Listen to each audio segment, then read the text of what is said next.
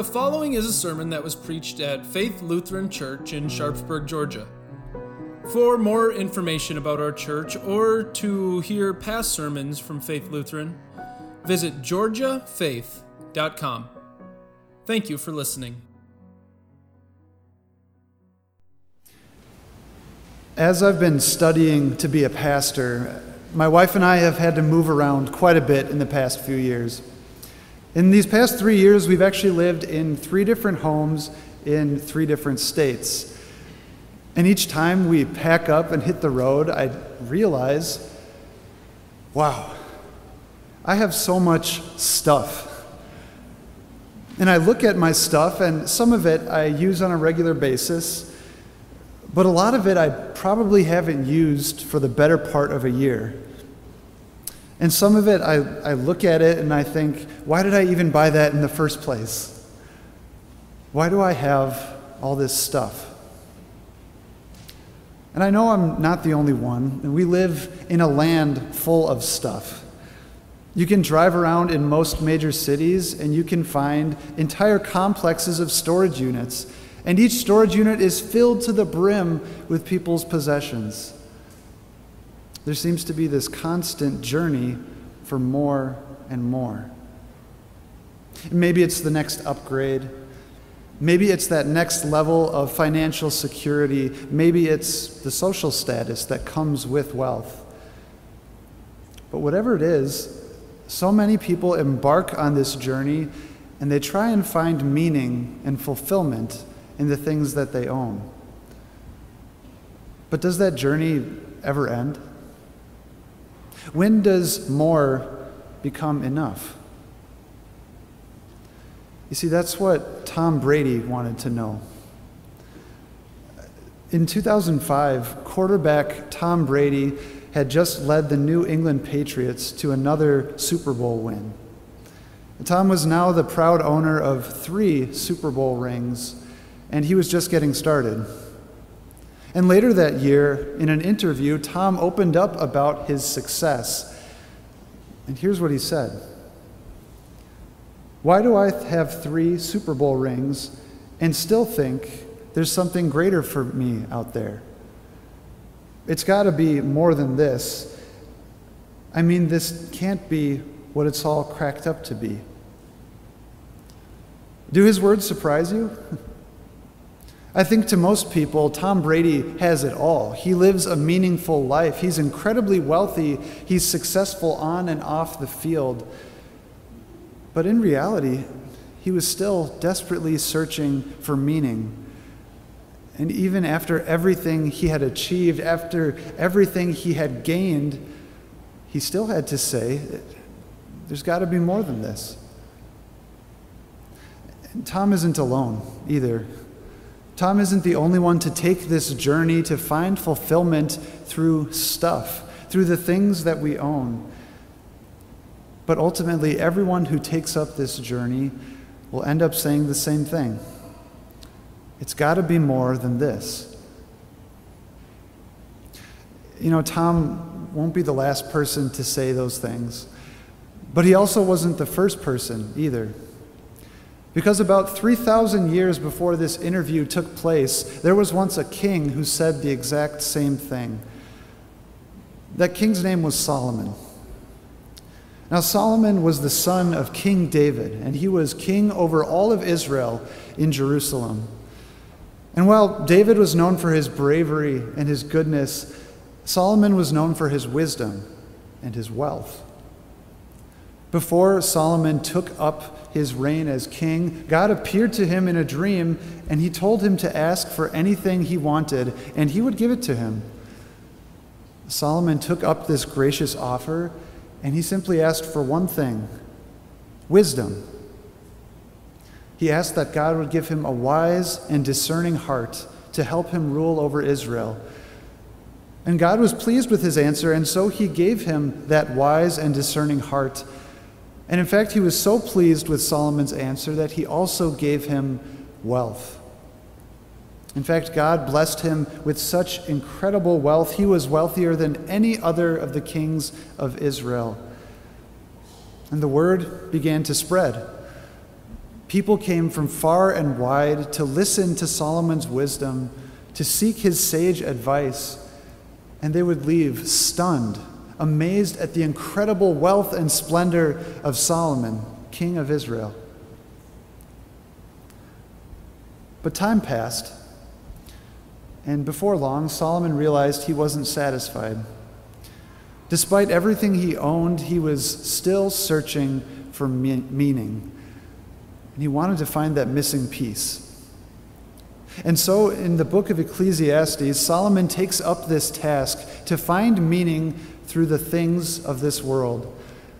And so armed with his wise mind and his deep pockets, he set out to find that meaning he was craving. And he didn't waste a minute. He got right to work. Solomon built cities. He expanded his kingdom. He constructed this magnificent temple in Jerusalem devoted to God.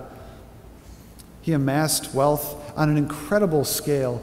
Scripture tells us that in just 1 year of his reign, he received tribute of today's equivalent of over $1 billion. His wealth was off the charts. His accomplishments were unsurpassable. No one came close to the wealth that he had. There was nothing that he couldn't buy, nothing that he couldn't do. He was thought to be the richest man that ever lived. And Solomon spent 40 years of his life living this way, trying to find meaning in the things of this world, trying to find that fulfillment through his wealth. And at the end of 40 years, do you know what Solomon said? Meaningless. Meaningless, meaningless, utterly meaningless. Everything is meaningless. Solomon realized as he looked around that he wasn't the only one trying to build some meaning in this life. And as he looked throughout his kingdom, he saw people who woke up before the sunrise, people who worked all day in the fields, and then at the end of the day, they would go to sleep worrying about the next day of work. And then they'd wake up and do the same thing over and over again. And for what? What were they working for? Solomon realized that everything he built, the structures he had constructed, would eventually crumble. The wealth he had amassed for himself would someday slip out of his hands and into the hands of another king. And who knew if they would be wise or foolish? Everything he owned, everything he worked so hard for to achieve in this life, it would be swallowed by death. Nothing on this earth could give him that meaning that he was looking for. And so he despaired.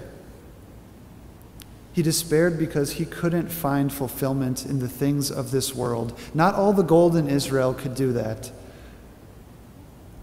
And Solomon spoke from a place of understanding and experience. There was no one better suited to find fulfillment at the end of this search. No one was more equipped. He was the richest and wisest person who ever lived. And yet even he had to call this a chasing after the wind. And when we think about the wind, what is it like? Well, to start, you can never catch up with it, and you can't really hold it in your hands. That's what Solomon said his wealth was like. Trying to find fulfillment was a never-ending chase. It was something he could never hold in his hands. It would always elude him, always be a step ahead.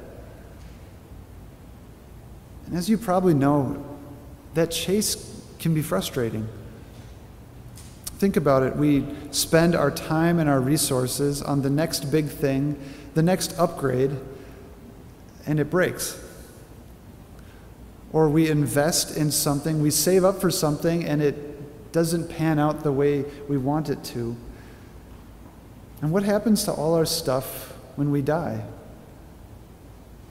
You see, this chasing after things of this world, after fulfillment through wealth, it won't lead us where we want to go.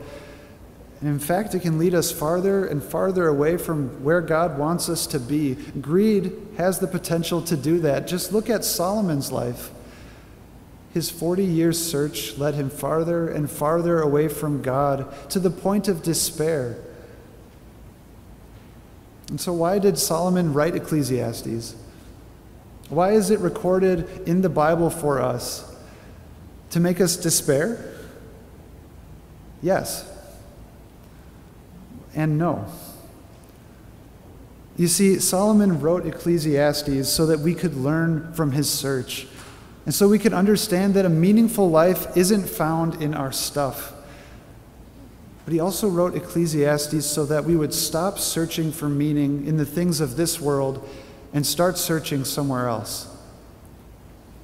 And dear friends, that search ends about 1,000 years after Solomon wrote Ecclesiastes. Because about 1,000 years after he was king, there was another king. And this king had everything. This king had power and wealth and honor and riches beyond compare.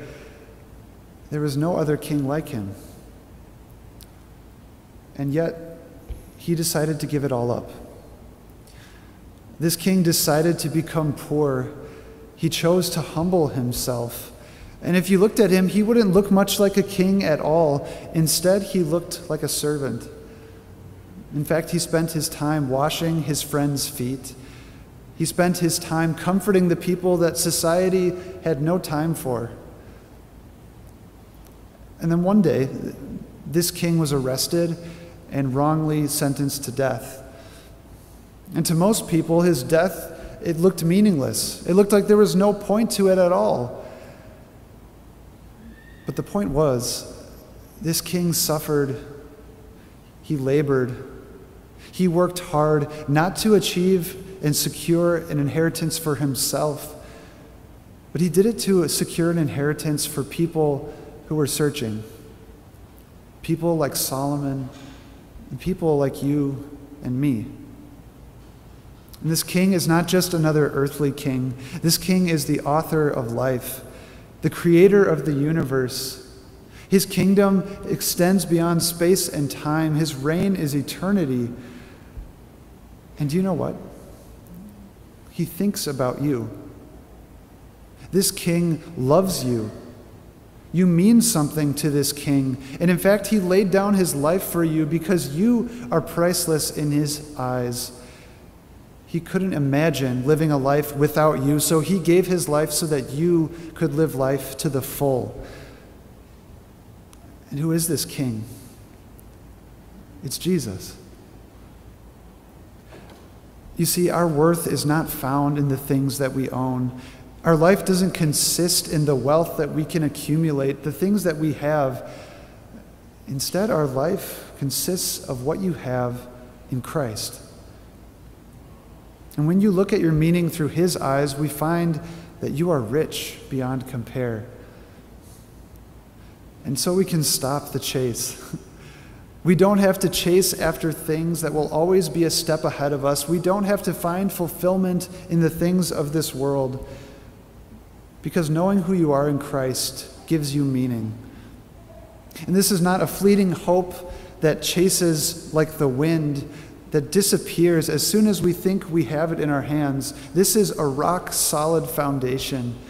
You can stake your life, your meaning, your identity, everything on Christ.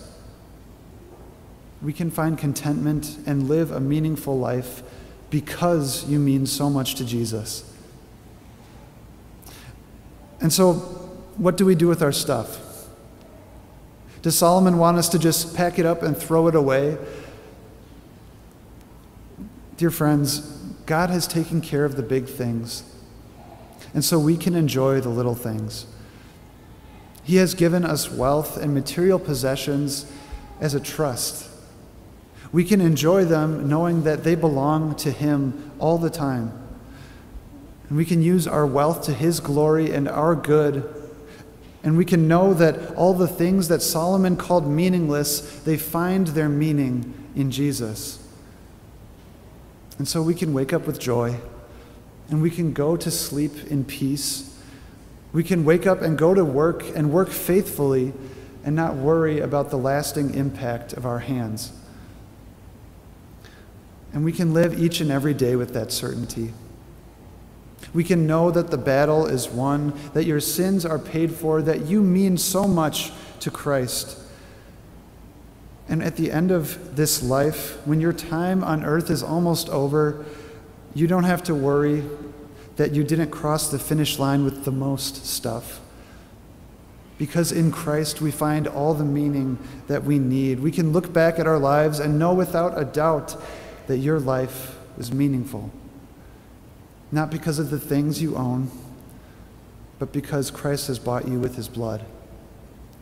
Not because of what I achieved with my hands, but because Jesus stretched out his hands on the cross for you.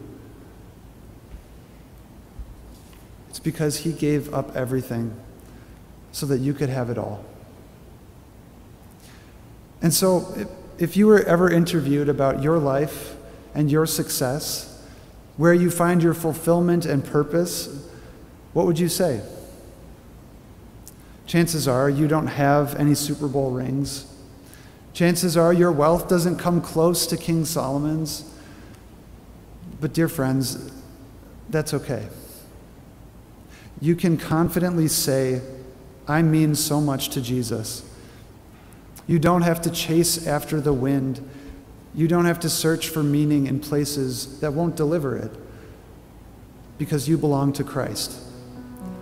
And that gives us all the meaning that we need. Amen.